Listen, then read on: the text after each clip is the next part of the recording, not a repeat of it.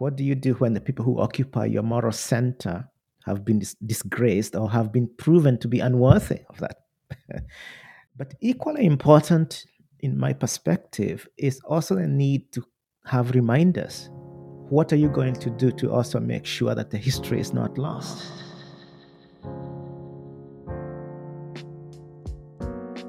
What's one thing you wish everybody knew?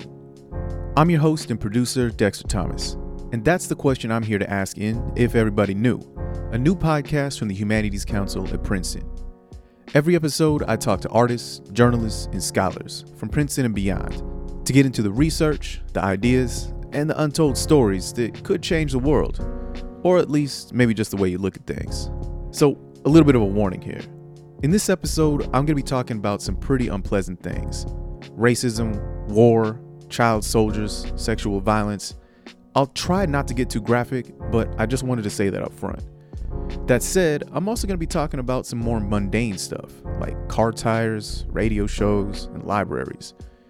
Those two categories probably don't sound like they go together, but it'll make sense in a second. Let's start with that last one, the library. Princeton University is home to the Harvey S. Firestone Memorial Library, one of the largest libraries in the country. It's a mandatory stop on any tour campus, and it is absolutely gorgeous. Multiple floors, millions of volumes, and the official website boasts that it has the largest book-to-student ratio in America. They also have priceless collections, like Toni Morrison's early drafts of her novels and the original autographed manuscript of The Great Gatsby. It was even a major plot point in a John Grisham novel that came out a few years back. Michelle Obama has posted a picture of herself in front of Firestone. Suffice to say that if libraries could be celebrities, the Firestone would absolutely be A-list. Now, as you were listening to that, you might have had one or two reactions. The first one would be, oh, cool, big library, sounds nice. The other reaction you might have, and this is more likely if you're African, especially if you're West African, is, wait, Firestone? As in, that Firestone? And you wouldn't be saying that because of the tires. Not that you'd be wrong, because yes, that is the same Firestone. You'd be saying that because, well, Firestone has a pretty rough history in West Africa. The fact that a rubber production enterprise of international significance exists in Liberia today is the result of the vision and courage of a prominent American who in the early 1920s became convinced that Americans should produce their own rubber to safeguard American consumers from the tyrannies of alien rubber cartels. This industrial pioneer was Harvey S. Firestone, founder of the Firestone Tire and Rubber Company. Firestone was founded by Harvey S. Firestone in Akron, Ohio in 1900. The company grew quickly, and within a few years, they became the official supplier to Henry Ford's automobile company. But there was a problem. Harvesting rubber requires a very particular climate, and it won't grow well in the US. So Firestone needed to find another place. They settled on Liberia, a young country in West Africa that had been founded in 1822, largely by formerly enslaved African Americans. At this point in the 1920s, the Liberian government was in a lot of debt, especially to Great Britain. For Firestone, this presented a great opportunity.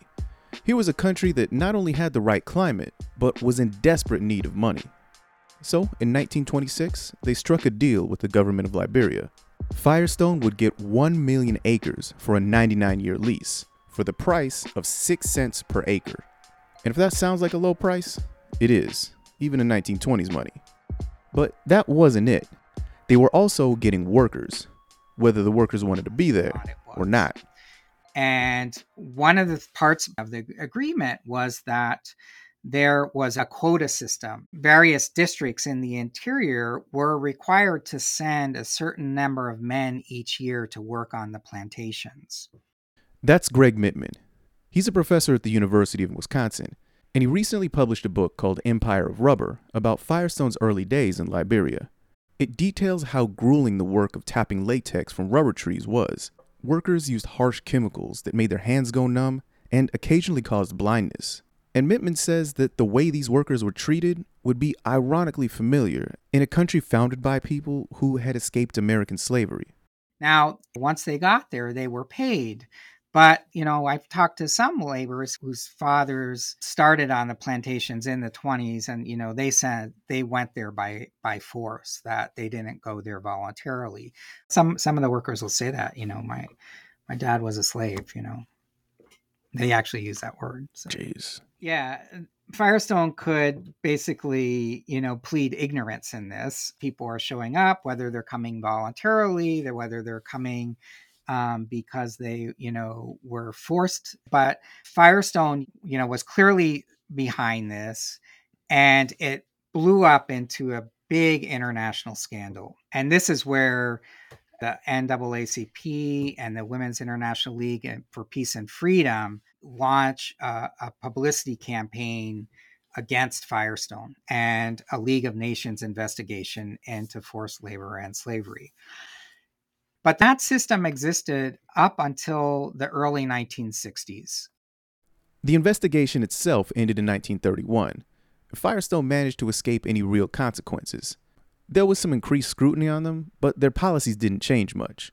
Back in the home factory in Ohio, black people weren't even allowed to work in the factory until the 1950s. And in Liberia, things were even worse.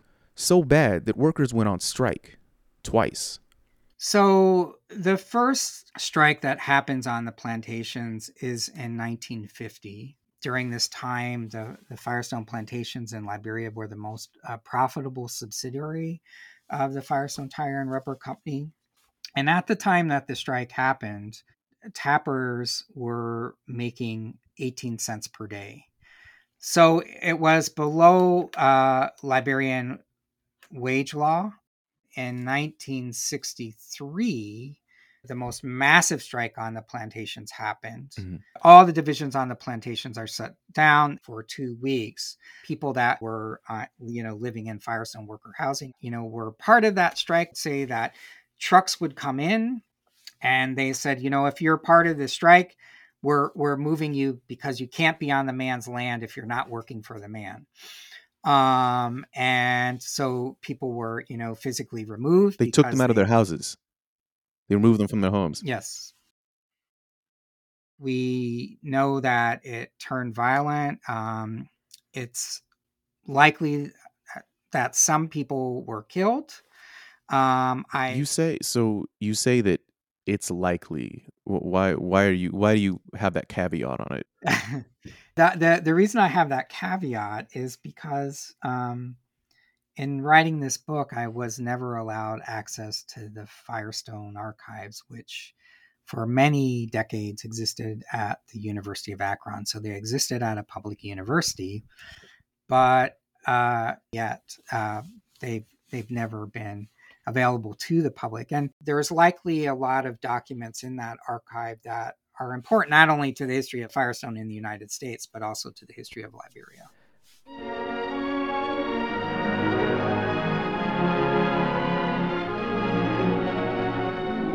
Good evening, ladies and gentlemen.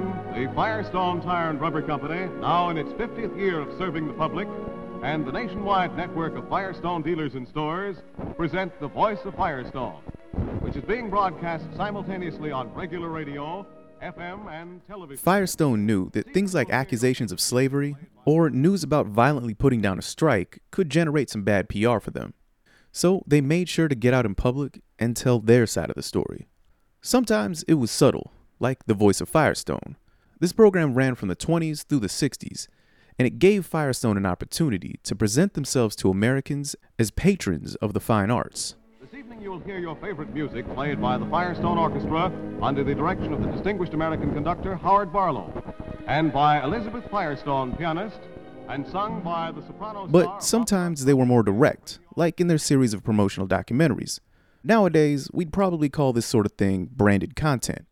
This one is from the late 40s. It has always been the desire of Firestone to contribute to the social and human, as well as the economic progress of Liberia.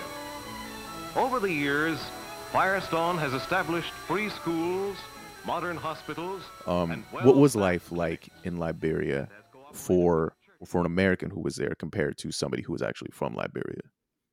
Life was pretty posh for a white planter in Liberia. And just another point to bring out here is that well until 1963, no Liberian ever had a position in the management structure of the Firestone Plantations Company. Really? Basically, the plantations were a Jim Crow enclave on sovereign African soil. 125 white managers oversaw a Liberian workforce of approximately 30,000. Wow. White managers were giving two-story houses, very beautifully built, always located on top of a hill. So it's kind of like the big house overlooking the plantation. Yeah, this is all sounding very Southern plantation Yes. to me. Yeah. And there is a kind of Southern plantation even style of the house. So, and then on the top floor were the living quarters for the white planters and families, and below was where Liberian servants lived. There was an exclusive Firestone staff club, which was whites only, which included a golf course. It was the social hub of the white plantation management. They had tennis. I'm sorry, whites only. Whites only. In Liberia. In Liberia. In Africa. In Africa. Africa may be the last place where one would expect to find a golf course. But this one on the Firestone plantations has been enjoyed by thousands of American travelers and servicemen who have passed through Liberia. Its popularity proves that golf is a good game anywhere.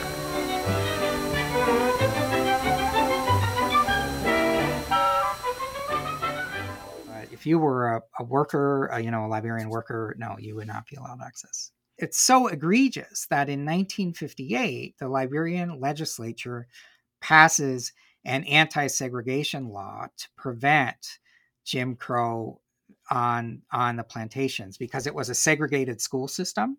White management sent their kids to a different school than Liberian laborers, for example. It was a segregated healthcare system as well.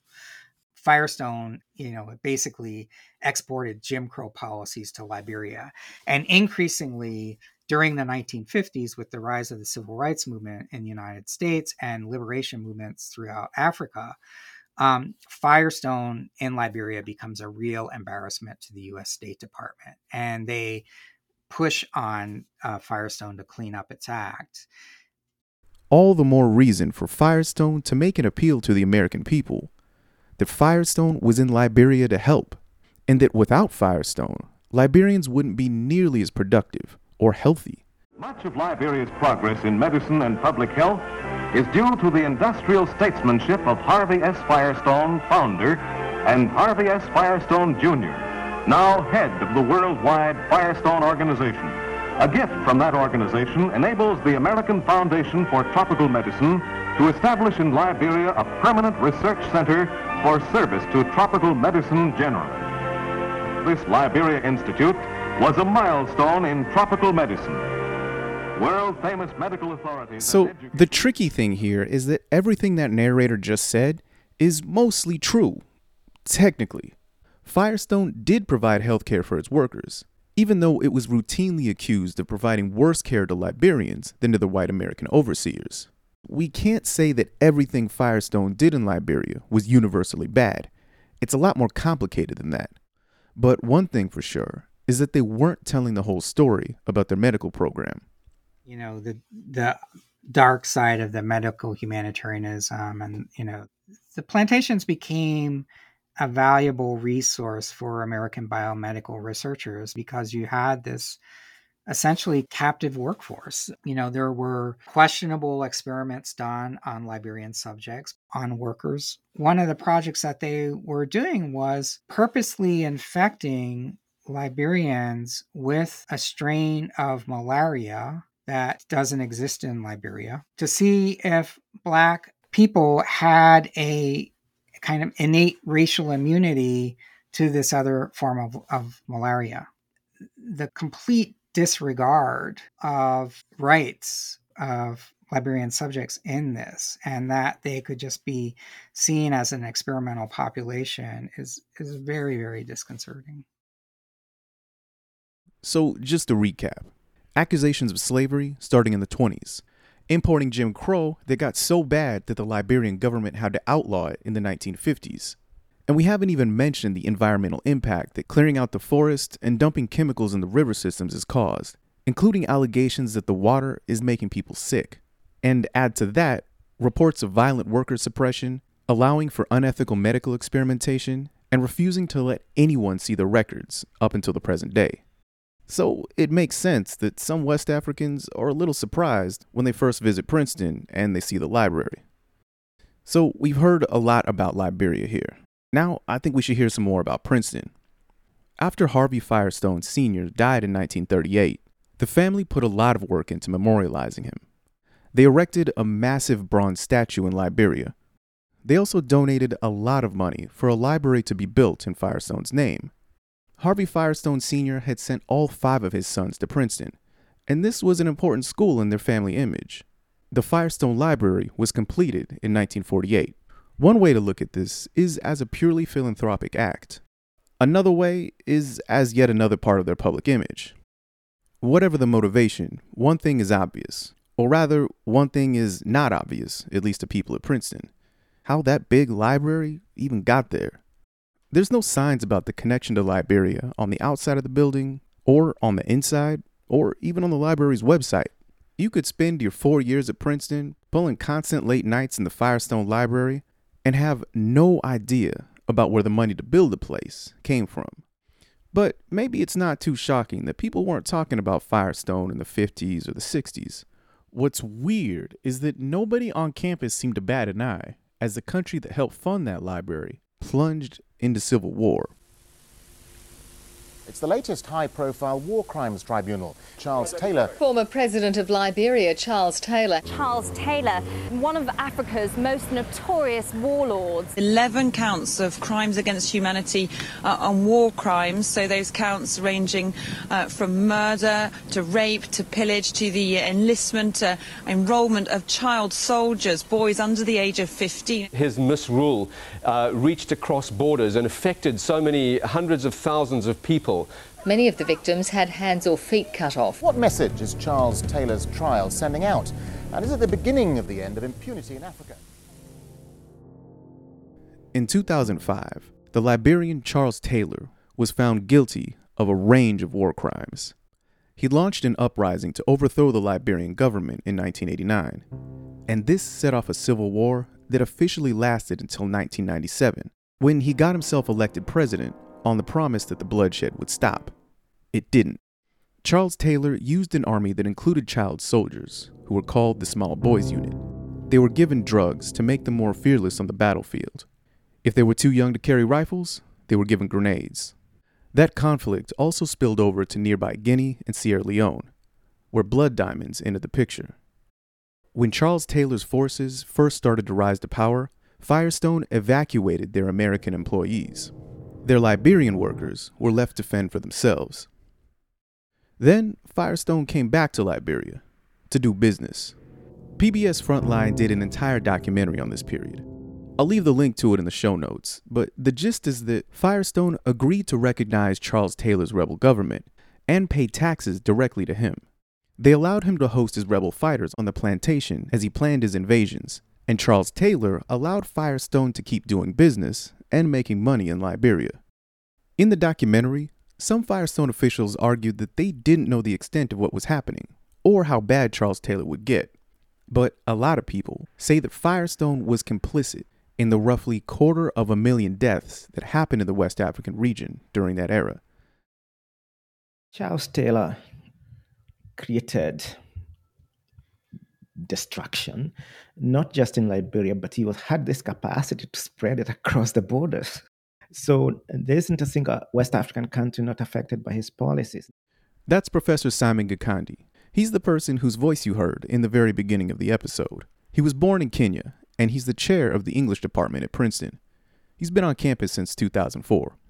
At no point do I remember us saying, well, Charles Taylor, Princeton, and Firestone are connected one way or the other, because we are not good at making those connections. I always talk about what cultural historians and cultural scholars would call the political unconscious, that we know it's there, and it's driving these things, but we don't want to interfere. Princeton needs the Firestones because the American university system is funded by these corporations. And I have written a lot about that connection between money that's usually made in conditions of slavery or forced labor, and how that money is kind of laundered by being redirected to educational institutions, philanthropic institutions, and so on. So in that case, this is a familiar story to me. But it's not a familiar story to most Princeton students. Now, we can't say that Liberia has never been talked about on campus. But one way for getting a feel for what people think is important is by reading a campus newspaper. Even if professors or administration aren't talking about stuff, students do. And that stuff usually shows up in the paper. And as it happens, there's an online database of Princeton's main campus newspaper that contains every issue, going back from 1876 until today. And through all those issues, there's almost no mention of Liberia, ever. Or there wasn't until 2017, when this first-year student joined the staff. Hello, everybody. My name is Jon Ort. I am a 2021 graduate from Princeton, where I majored in history. And in addition to being a history major, I served as editor-in-chief of the Daily Princetonian, which is Princeton's independent daily student newspaper. Jon grew up in the suburbs of Denver, Colorado. In high school, he happened to read a book about African history, and there was a mention of Firestone in Liberia. He mostly forgot about it, until he got to Princeton and saw the library. None of his classmates seemed to know anything about this connection. So, when he got his newspaper gig, he figured he'd write an article. Actually, he wrote two. You know, it's not in any way as if I, quote unquote, discovered Firestone's record, right? I think that's well documented. Historians have done that work. And in particular, Liberian historians, people living in Liberia. What I was coming to see was the ways in which Harvey Firestone and the Firestone Company had flown under the radar, so to speak, insofar that there didn't seem to be conversation on Princeton's campus about the ways in which Firestone's use of coerced and enslaved labor in Liberia profited Princeton. The library was finishing this massive decade-long renovation project, and there was publicity on campus about the beautiful new study spaces that were opening, how modern the library was. And I was arguing that because the library was trumpeting itself as this modern research institution, that moment called for more honesty and disclosure and response to the Firestone connections. The first one he wrote during his freshman year in 2017. It didn't really make any waves. But when he wrote about Firestone again in 2019, people started noticing and talking. I think there was, in some of the responses I heard, or there was some conversation on Twitter, people saying, well, would this be another instance of returning to a figure who's lionized on campus, but whose legacy and lifetime warrant scrutiny and need serious consideration? Now, if you go to Princeton, you know exactly what figure he's talking about here. He's talking about Woodrow Wilson.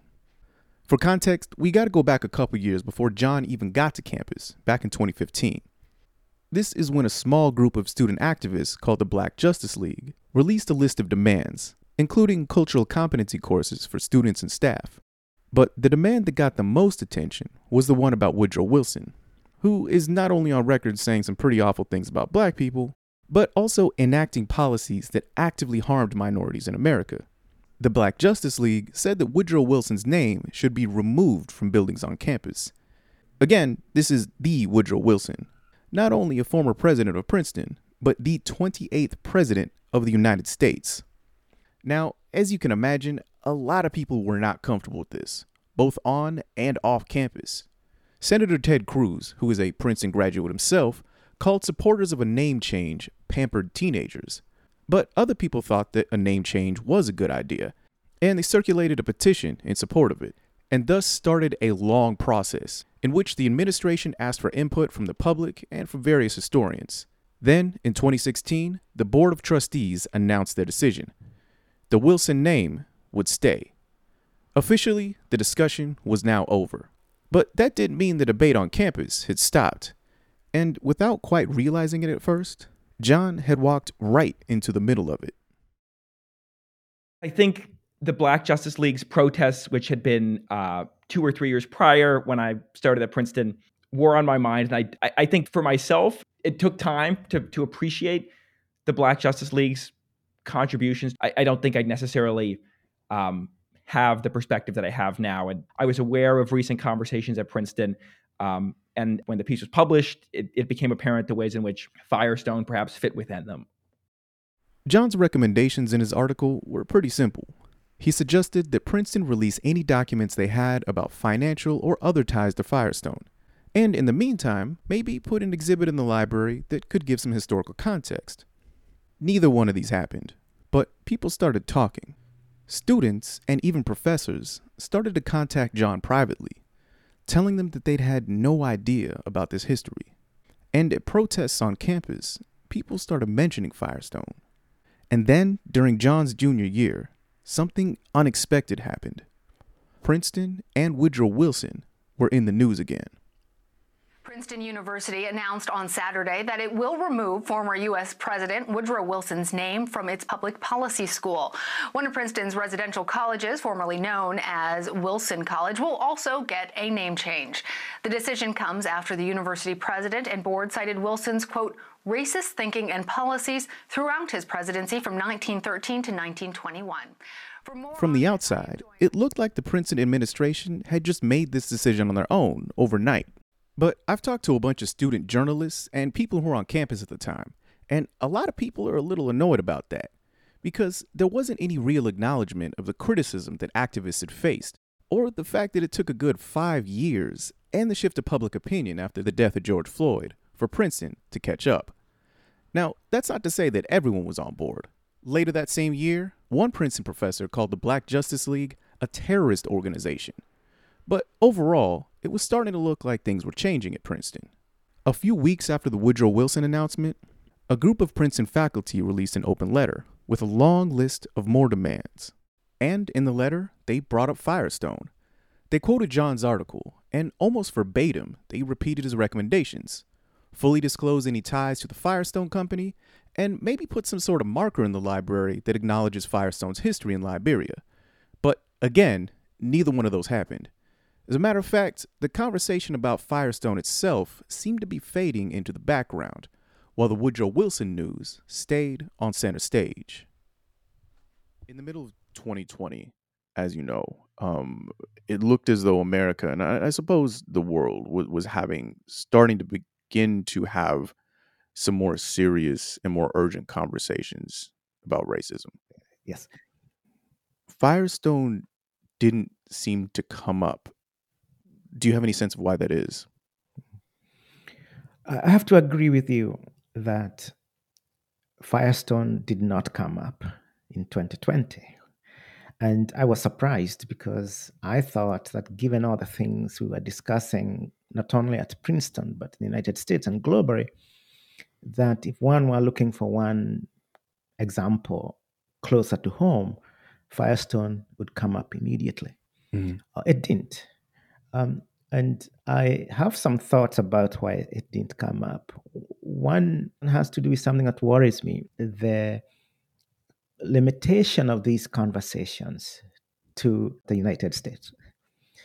These are global movements and have always been. If you think about movements for Black justice in the 1890s all the way to the 1960s, they were always global. But what seemed to have happened in the 21st century is there's a kind of localization, if you want, of issues, so that we tend to identify much more with what happens to Black lives in Ferguson or Minnesota, much more than we are likely to identify with the same issues happening, let's say, in South Africa which would not have been the case, let's say, in the 1980s. Whatever happened in South Africa would be connected to what was happening to us. So my own sense is that until we start seeing these issues in their global context, then there's a way in which questions of Liberia are going to just slip away. And that's a mistake, because one of the things, again, we see in Mitman's book, the fact that Firestone, till the 1950s, would not employ Black workers in its factory in Akron, Ohio. The same Jim Crow is now exported to Liberia, because as far as the company is concerned, there's a kind of racial continuum.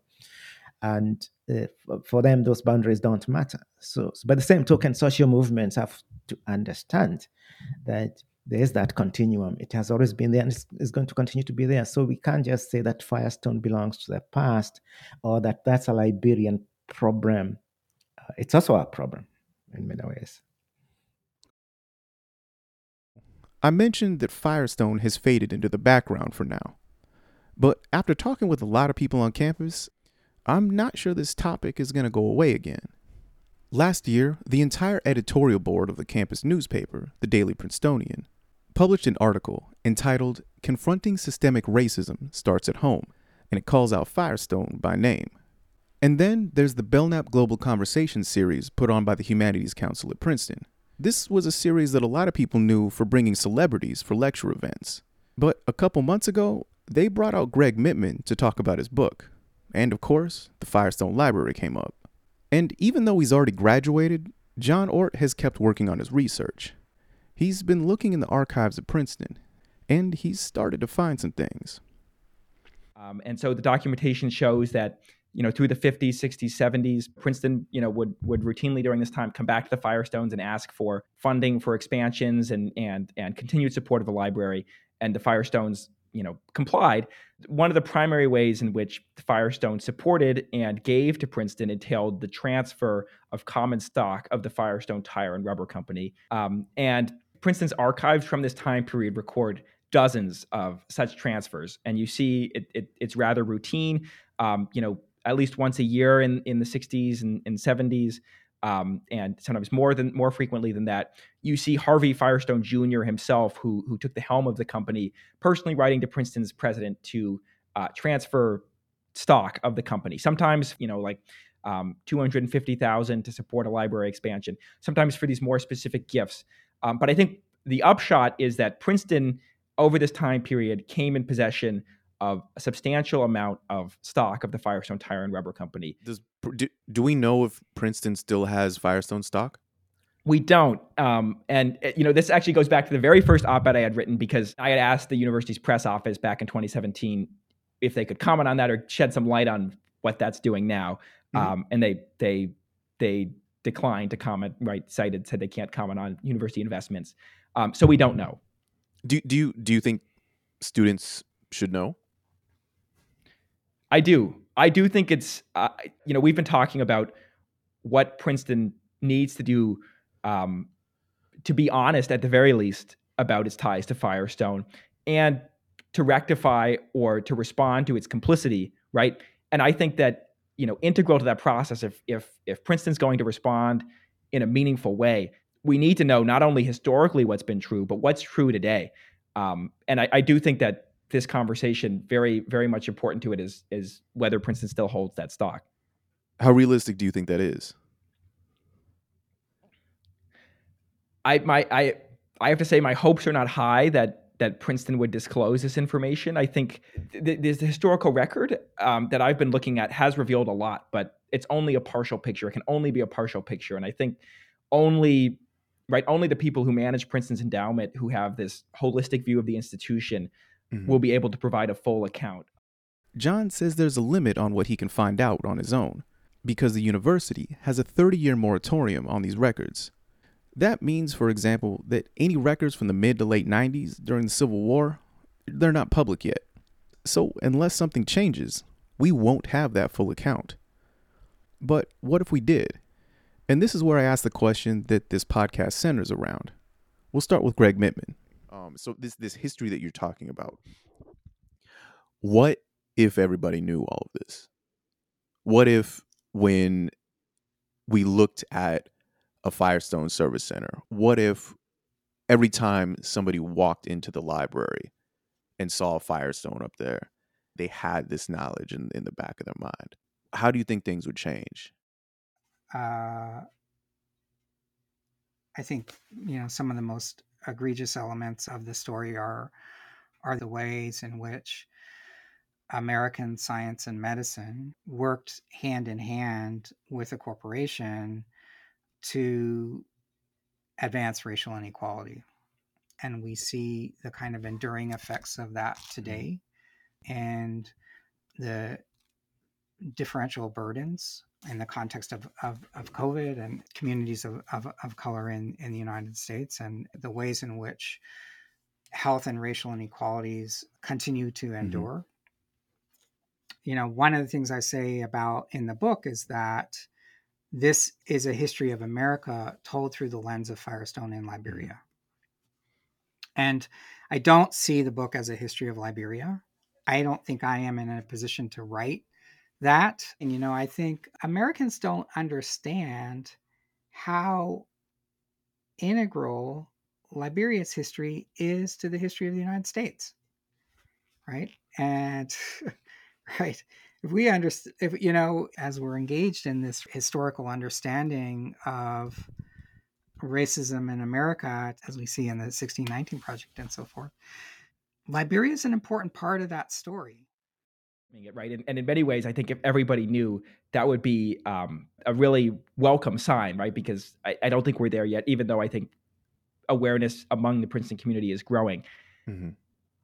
Most of the time when I was a Princeton student, I wasn't thinking that way. But if we had that kind of critical, unflinching knowledge, who built that wealth, where it really originated, and the true history that's belied by this beautiful library, it would transform how and who we are as members of the Princeton community.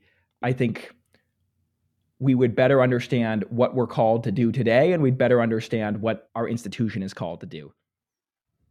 I think the question of how people would react if they knew this history, it's always very complicated. And it's complicated because I don't think the central problem is lack of knowledge or ignorance. In a sense, not everyone knows, but there are enough people who know. There are people who know about this connection and have known about this connection, but they did not want to do anything about it precisely because of the way philanthropy and the university and corporations work. One can't ignore that fact that there is a way in which universities spend a lot of time courting corporations for money. We're talking about the administration here. The university, yes. The university, the administration, the people charged with running the university, they do feel, when you talk to them, a kind of obligation to raise money, because as they remind us, that's what enables the university to be a great university. So in that sense, my suspicion always is that there are certain things you don't want to disturb, to change, but it has to do with the fact, again, that at one point, Firestone or Wilson were seen as people who occupied the moral center of Princeton. So what do you do when the people who occupy your moral center have been disgraced or have been proven to be unworthy of that?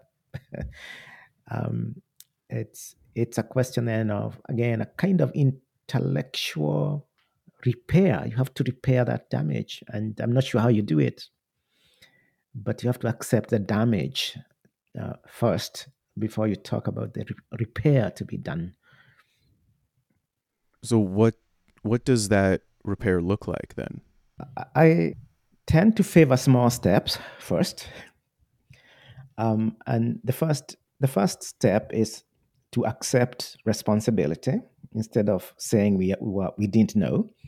And then the second step is to actually do something fairly straightforward, and that is, since we are a university, the most important and direct link we can make is with Liberian universities or institutions of higher learning One thing that actually obvious is how many postdocs can we offer, or even scholarships can we offer to Liberian students to come and study at Princeton and hopefully go back to Liberian institutions. And then we can move it a step further and ask, what kinds of collaborative networks can we build with Liberian institutions to help them return to where they were, because many of them were destroyed during the Civil War. So this is something that I think, it's kind of the elephant in the room though, right? Which is the name Firestone. Do you think a name change would be something that would be appropriate? Name changes are very important. Don't misunderstand me. Name changes are important precisely because of the symbolism and also because of the connotations. What does Firestone mean? When we call a building that's so important to the university Firestone, but equally important in my perspective is also the need to have reminders about that history, because sometimes when we change the name, we also erase, as it were, the bad history so that it's no longer represented. If you change the name, what are you going to do to also make sure that the history is not lost? We have a library built on money that was made from the exploitation of African workers. So that's it. It's fairly straightforward. We can debate how to position it, but to me, the context, the description is obvious, but it's always missing, of course. So it's trying to balance, on one hand, the need to change names so that we are not continuously reminded and maybe traumatized by that history, while at the same time reminding us that that history did exist. One last thing. We've heard from a few people in this episode. People who've only visited Princeton, a former Princeton student, and a Princeton professor. But there's a group that we've been talking about that hasn't been heard in this episode. Librarians themselves. What do they think should be done about the library? But then again, which librarians would we ask? The descendants of the workers? Liberian politicians? Liberian historians? I thought about this a lot. And there's something that Gregg Mitman said that kind of hit me. That his book isn't about Liberia. It's about America. And I think that applies here too. To the questions that Princeton should be asking not other people, but asking itself. It's not that Princeton isn't saying anything about Firestone. It is. Just like those old PR documentaries, the name on the outside of the library does tell a story. Part of one. And as an institution, that's a story that Princeton has chosen to believe. How long that continues isn't really up to Liberians. It's up to Princeton.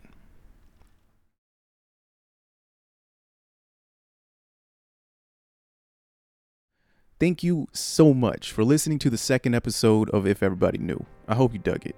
This episode couldn't have happened without the participation of Gregg Mitman, Simon Gikandi, and Jon Ort. That being said, the framing and editorializing and everything else in this episode, that's my own. So if you're curious to know more, you should definitely go to the source, and please check out the show notes at humanities.princeton.edu/podcast. You can find a full transcript, plus links to the books, documentaries, and everything referenced in here, plus some places you can read further. This episode was also inspired by a live discussion hosted by the Humanities Council as part of the Belknap Global Conversation series between Gregg Mitman and Simon Gikandi from back in November. And the video of that is available online also. And speaking of videos, in addition to the book, Gregg Mitman has also produced a documentary in Liberia. And that would be one place that you would be able to hear Liberians speaking directly about the legacy of Firestone in their country. Also, I mentioned that Jon is still doing research. He was telling me that he's working on an article that goes way more into detail than his previous ones. There's a lot of stuff he's uncovered, so when he publishes it, I'll be sure to update the show notes with a link. And again, you can find all that at humanities.princeton.edu/podcast. Anyway, that's it from me. If Everybody Knew is produced with music composed by and hosted by me, Dexter Thomas. Catch y'all next time. If Everybody Knew is brought to you by the Humanities Council at Princeton University. Our mission is to nurture the humanities locally and globally, engage diverse perspectives past and present, and enrich public dialogue with humanistic approaches.